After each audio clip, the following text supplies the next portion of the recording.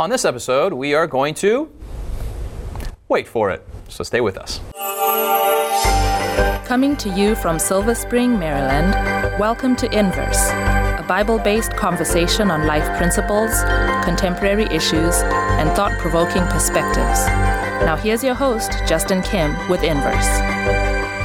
The Bible says, "Be patient, therefore, brethren." And in our modern society where everything is quick, sometimes we need to wait for it. That's the topic of our episode this week. In the studio is Jonathan and Israel and Siku, and I'm Justin Kim, and you're on Inverse. We're going to encourage you to open your Bibles and go to James chapter 5, and also go to inversebible.org, where you can download our Bible study guides and also catch up on past episodes on our study in the book of James.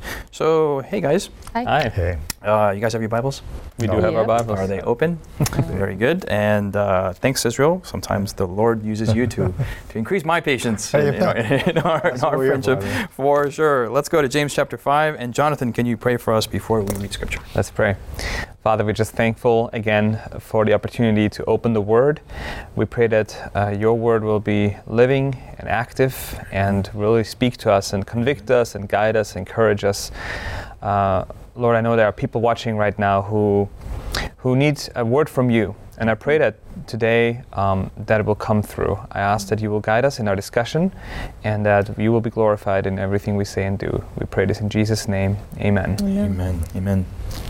Siku, what are some experiences that you have had in the book of James, especially in this quarter that we're in this 13-week arc? What are some things that, I've read James a million times, but this is something that wow, this is really cool, and that stand out from as you remember our past episodes? Well, the thing that probably stood out the most for me has been when we looked at wisdom, the wisdom that's from above, wisdom that's from beneath. And in that study, just seeing that it's about character. And then since that study, actually, I've been reflecting on all of the book of James, and it seems like it's really a book about character, about our character development, that God wants us to be a certain person. So I guess I'd never seen the book of James as being a book about character development, but that's a new lens that I've been seeing it through. Amen. Awesome. Well, let's continue that character development in the realm of patience and long-suffering and endurance. And we're going to go to chapter 5, verse 7 through, let's see, where do we go to? Verse 12. And Israel, can you read that for us? Yes. Therefore, be patient, brethren, until the coming of the Lord. See how the farmer waits for the precious fruit of the earth, waiting patiently for it until it receives the early and the latter rain. You also be patient. Establish your hearts, for the coming of the Lord is at hand. Do not grumble against one another, brethren, lest you be condemned. Behold, the judge is standing at the door. My brethren, take the prophets who spoke in the name of the Lord as an example of suffering and patience. Indeed, we count them blessed who endure. You have heard of the perseverance of Job and seen the end intended by the Lord, that the Lord is very compassionate and merciful. But above all, my brethren, do not swear, either by heaven or by earth, or with any other oath, but let your yes be yes, and your no, no, lest you fall into judgment. I got to confess, reading the book of James has been an easy book to read, but a difficult book to read. Each section is easy to understand, but sometimes just going from here to here to here. But this quarter for me has been great to see the linkage between each section, and there's a really deep undercurrent throughout this. Last week we looked at the Lord of Sabaoth, the Lord of hosts, and how James always roots every little circumstance into the person and the ministry of the Lord Jesus. And we see the same thing going on here. Jonathan, where are we in the flow of James, right? How did we get to this point? In verse 7, when he says, therefore be patient, brethren, what has he talked about that leads us up to this being patient? James really addresses various issues in the early church that they're struggling with, whether it is just practical Christianity, not gossiping or talking bad about each other, or if it is really real religion, doing the word, not just hearing it. But then also self-control. He talks about just very practical issues. But at the same time, there's an underlying theme of persecution and strife and troubles and temptations, issues that are harsh in this world for a Christian. And so he's addressing this now again. He's bringing it up again as he comes to a conclusion in his letter, and says, therefore be patient until the coming of the Lord. What I appreciate about that is that James, it does not say, oh, everything's great as a Christian. Everything's always going to be, the butterflies and the sunshine and yay, it's so great to be a Christian. It's really you have this reality check that sin in this world, sin is harsh to holiness. Living in this world is harsh as a Christian because you're fundamentally living a lifestyle that's opposed to the rest of the world. And so there will be realities of persecution. There will be realities of just negative experiences that we have to patiently endure for a little while until the coming of the Lord. And so that's what he's now, honing in on in this last chapter. Yeah, a couple of verses before it mentions, and totally in your context, that in verse 4, crying out because of the fraud. And we mentioned last episode that now once we cry out, we're just not crying out to anyone. We're crying out to the Lord of Sabaoth, the Lord of hosts, the Lord in this crazy, unimaginable hierarchy of heaven and the angels and God to the top pinnacle, right? And he has heard it. So now that he's heard it, we just have to wait on him to answer. And it may seem like a long time, but it's a very short time. And so that therefore is be patient is, your email has been received. Yes. Your circumstances are known. The Lord knows every intimate circumstance about you, but we wait. It's easy to say, very difficult to wait out. And if I can just mention one more thing, I'm trying to imagine myself as the receiver of this letter, or the listener of this sermon when James is giving this. It is commonly understood that James was the brother of Jesus, half brother or whatever it was, step brother. James knows Jesus. Okay, so if he says, "Be patient until the coming of the Lord," it's like, listen, you trust me? I know my brother. Like, he's going to be faithful. And so just be a little more patient. I think it's a beautiful thing. Like, if you tell me, Justin or Ezekiel, like, oh, that you know your sibling, your brother or sister, she's going to come visit. Trust me. I believe you immediately. Why wouldn't I? Right? And so I try to, because we're now removed 2,000 years from this letter. It's easy to be like, oh, I don't know. It's like, where's Jesus? All these things, but like, he knows him, and I try to take encouragement from that I trust James, that this is going to come true. So anyways, I just thought of that context from when I listened to it, how I felt. Siku. And something that James does, that I've noticed he does in the book, he'll mention something briefly and then he'll come back to it. Yes. Later Yeah, on, that is true. Yeah. That's so true. you like throw a little nugget in there, the tongue, and then you're like, wait, let me tell you about the tongue. Right? Yep. And this being patient, of course, it harkens back to chapter 1. Right, where he's talking about trials that you experience. Yes. And I mean, it's apropos because earlier in the beginning of chapter 5, he's talking about the oppression that people receive, which is a form of trial, right? And then in chapter 1, he's talking about trials, counting it all joys when you fall into various trials, knowing that the testing of your faith, verse 3, produces patience. And then he says something that he expands on in chapter 5. In verse 4 of chapter 1, he says, "But let patience have its perfect work, and this is the goal, that you may be perfect and complete, lacking nothing." How he puts it in chapter 5, he says, "See," continuing verse 7, "see how the farmer waits for the precious fruit of the earth, waiting patiently for it until it receives the early and latter rain. You also be patient. Establish your hearts." So he's saying, similarly to what he had said before about, the trying of your faith, it worketh patience. Like, God is doing something to you in the middle of the trials. Here he says, now look at a farmer. basically there's a process that needs to happen that the farmer is not in control of. Yes. He has to wait for the process to take place so that he can receive the fruit. And the fruit of this patient waiting is that God is working out something in your character, that you will be perfect, that you'll be entire and lacking nothing.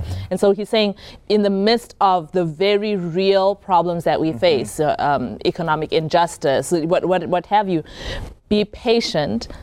You can have patience because you know that Lord of Sabaoth is coming. And in this patience, God is working something out in you, just like he does in the farm motif. In that context of waiting is also so I guess what am I trying to say? The injustice that they felt or they received at that time, and every injustice since then, is every injustice pointing to the second coming? Or does God also intervene before that? Or is the second coming the fullest what's the word? Making right of all things. Judgment. Restitution. That's the word I was thinking about. Is that the ultimate? The ultimate restitution. Not necessarily the only. We can see glimpses of justice, right? But for the ultimate, where everything will be made right and every question will be answered and every injustice will be addressed, for that we have to wait for the second coming. And he says, establish your hearts in verse 8. Establish your hearts, for the coming of the Lord is at hand. There's a certain a fortitude, of spirit that it brings, knowing that the Lord is at hand. I'm emphasizing this because it may seem very elementary, but often we think of the second coming of the Advent as irrelevant, or it's something that we've been waiting for, as you said, 2,000 years. But we are already have been in a society where there is just superfluous injustice, and we're expecting more and more more injustice. And how does the church react? What does the Bible have to say? And they say, well, you know what? It's the Lord of hosts has heard our cries. And then now is the time for the Advent, the second Advent, to even be more real, the hope of the Advent, even more and proclaimed more than ever as time comes to a close. Yes? I was just going to say, I mentioned earlier the relationship between James and Jesus. There is a tension that we have in this text here when he calls you for patience. There's a tension that how do you bear that? Because if I don't have justice now, how can I endure until that comes? Jonathan, hold that thought. We need to have some patience as we take a break, and then the tension will be resolved when we come back after this. Has Inverse been a blessing to you? Do you have questions, comments, or feedback you'd like to leave us? Find us on social media by searching Inverse Bible on Facebook, Twitter, Instagram, or YouTube. While there, join us, like us, heart us, thumbs up us. Our handle again is Inverse Bible, no spaces. Now, back to the discussion.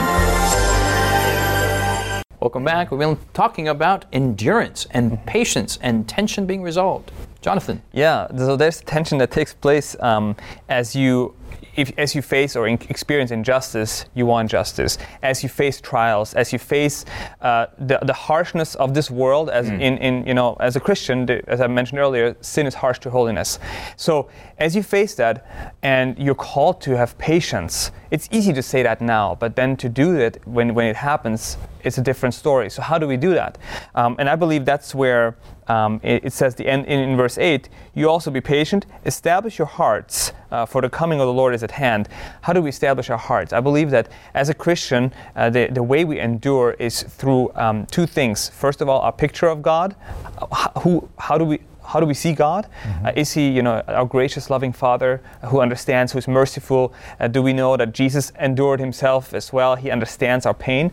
And then the second thing is, of course, then through that relationship, that we know that he cares, and that this is how I think this is the importance, the establishing of our hearts. That's not just all right, I'm a Christian now. That is a very fundamental, my entire life is being laid at the altar, my entire life is being established in Jesus. It has to do with submission to God, but based on the picture of God, which is, God is love, God cares. And so if I know that God cares, and I see that God is patient with me, and He endures the pain that we have laid upon Him, that can help us then to endure as well. And of course, supernatural grace and strength. I mean, it's just, I think existentially, that relationship with Jesus, as cliche as that sounds, it's what dispels time. Right? When you're in a real relationship, you can endure through the length of it because Jesus is real, exactly what you mentioned. But too often, those who lose patience or those who are impatient is because that God is an impersonal God, or they lose sight of the relationship. So they're just waiting for an event. They're waiting for, their focus is on their injustice being resolved. And you can only wait so long for that, right? Yeah. But to suspend this and see something else that's just more marvelous and transcendent is the answer. I mean, I love that. I love your exposition on establish your hearts. We'll go to Israel and then Siku. Yeah, coming along with a little bit what he's saying. Notice it takes a lot of maturity to understand the perspective that he's laying down here. And I think that that's where hopefully the experience of James has led us to the point where now we understand the need for maturity in the Christian experience. So we come to Christ just the way we are. This is beautiful. It's a great experience, but if we stay there, we could never get to this point. And look at what he says. To me, it's extremely profound in verse 7. It says, "Therefore be patient, brethren, until the coming of the Lord." And then he says, "See how the farmer waits for the precious fruit of the earth." It's important for us to know what he's saying. See how he waits for the precious fruit of the earth. Not just any kind of fruit. This is precious fruit. And then notice what it says, waiting patiently for it, for the fruit, until it, that's the fruit, receives the early and the latter rain. Now, what's crazy about this thing is that only an experienced farmer can really fully comprehend what is going on here, right? In other words, it takes experience and maturity as a farmer to understand what he's saying. He's saying the fruit is waiting for the early and latter rain, right? But the fruit is not even there. Like when the early rain comes, the fruit is not even there. It's just a seed. But the farmer considers that seed already the precious fruit. And so what he's saying is, it is the fact that the farmer knows that the fruit is in the seed that allows him to patiently wait for that fruit to mature. An immature farmer or an immature person is going to be like, that's not fruit, that's a seed. And it's true. But what determines whether that's a seed or a fruit is the maturity of the person looking upon the scene, right? To a farmer, the seed is the fruit. And so to a Christian, a Christian that has had an experience with Christ, that has experienced real religion, looks at the trials not as seed of something that is in the future going to be developed, but looks at the Christian experience now as a reality, or looks at heaven as a reality now, not as something that is to be received in the future. My walk with God is as real now as it will be when he comes in the clouds of glory, that's right? Profound. And so that's what he's trying to say. You got to think about the farmer, the precious fruit, the early and the latter rain. It receives, even though it looks like a seed, understanding that it is a fruit. And he says, so you also be patient and establish your hearts, for the coming of the Lord is at hand. This is critical too, because an experienced farmer understands, even though it seems like a long time, and even though day by day you go and the plant is small, before you know it, even though it's a long time passing, before you know it, it comes a lot faster than you think it's going to come. And that also takes a certain amount of maturity. Like when I send the kids, when they were little, and you send them to water the plants, they're thinking like, this is so horrible, it looks the same, I don't see any fruit, and then the fruit comes out, they're excited for 10 seconds, oh look, we got a little fruit, and then when is this thing going to turn, when is it going to ripen, and we lose hope. But you realize as an experienced farmer, it happens a lot faster than you think. It's at hand, and that it takes a certain maturity to understand that. Go ahead, Siku. Okay. Sorry, I took so long with that. No, that's all right. No, that's profound. On the farming thing, we just planted some peppers, right? And you just did a little too late, but it's fine. No, it's not too late. We're doing a winter garden. Oh, okay. Yeah. Okay, anyway. Yeah. Sorry. But when you go shopping and you buy green peppers, the green peppers are the cheapest, and then the more colorful until the red are the most expensive. And I didn't know this for a long time, that it's the same plant, right? It's the same bell pepper plant. But I thought of this when it talks about the precious fruit, because when the bell peppers come out and they're green, you could harvest them and you can cook them and you can eat them and they'll be nutritious.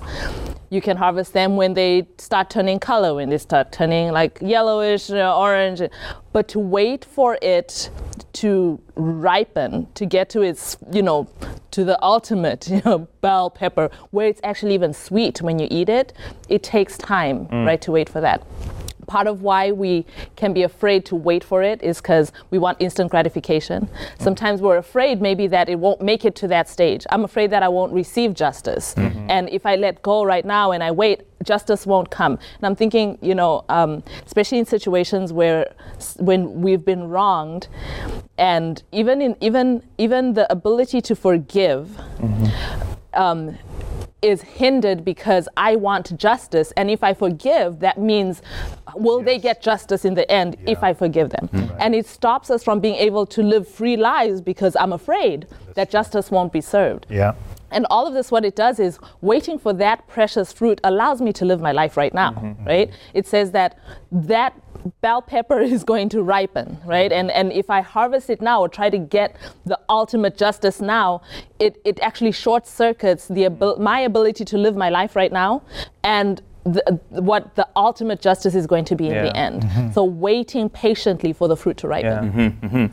Amen. Jonathan, we need to move on to verse 9, but I don't want to shortcut. I was just going to say a short thing about what Israel was mentioning, that the farmer and so on, we live with an already and not yet kind of mindset.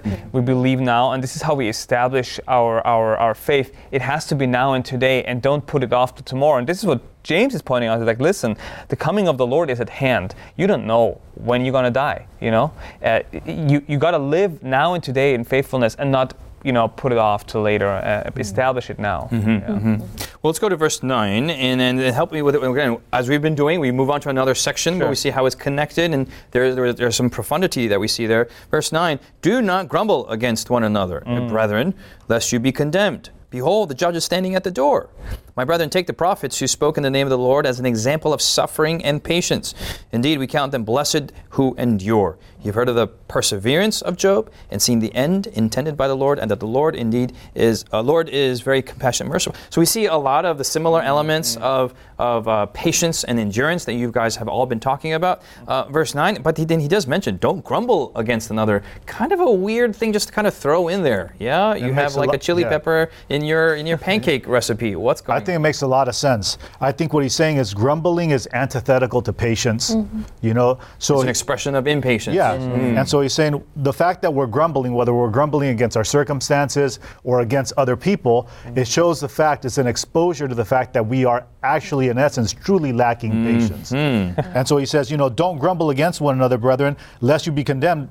And notice what it says, behold, the judge is standing at the door. That's similar language to, that the Lord is at hand, right? Which is similar back to, or is going to be similar to what he's saying in verse 10 as well. This idea of the fact that God is already there.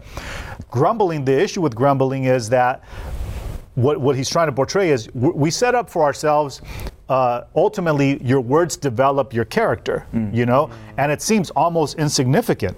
I'm just saying something, but ultimately I'm developing a character which before we know it is going to be so difficult to reverse, and then he's at the door, right? Yes. And so I think this idea of grumbling is essentially losing sight of the fact that Jesus is very soon to come, and losing sight of the fact that we're not focusing on the fruit, because that's why we're grumbling. And that is a rebuke to our millennial generation, to everything on social media, to every generation, every generation, especially the millennial and the Z and the alphas who complain that they don't have any avocados, that they're not ripe anymore. Speaking of being ripe, that is awesome. That is rebukingly awesome. I think James really is trying to appeal to a mature faith. and we've mentioned this before, because I don't know, when you were asking about what does grumbling have to do, I had to think of like a car full of hangry people.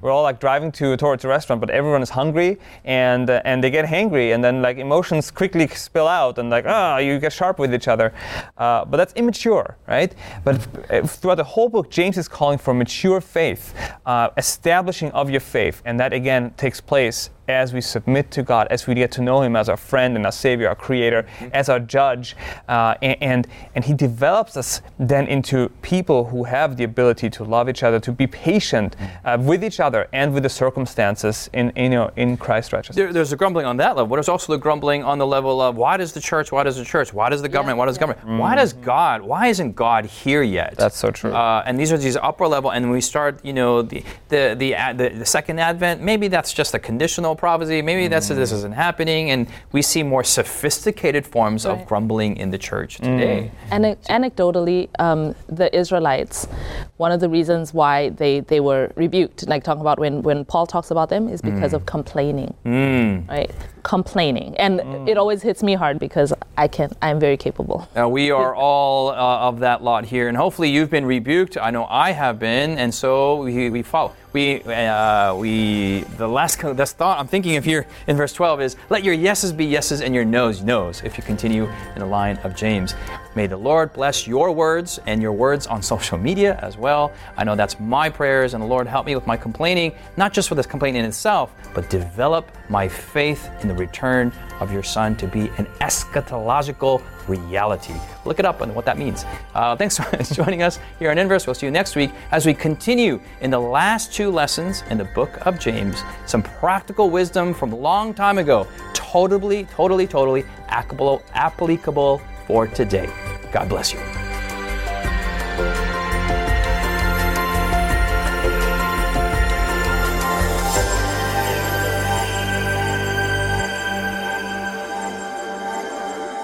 You've been listening to Inverse, a Bible-based conversation with Callie Williams, Israel Ramos, Jonathan Walter, Sebastian Braxton, Siku Dako, and your host, Justin Kim. Inverse is brought to you by the Hope Channel, television that changes lives. For this and more inspiring episodes, visit inverse.hopetv.org. Find us on social media, #InverseBible. Until next time, this is Inverse.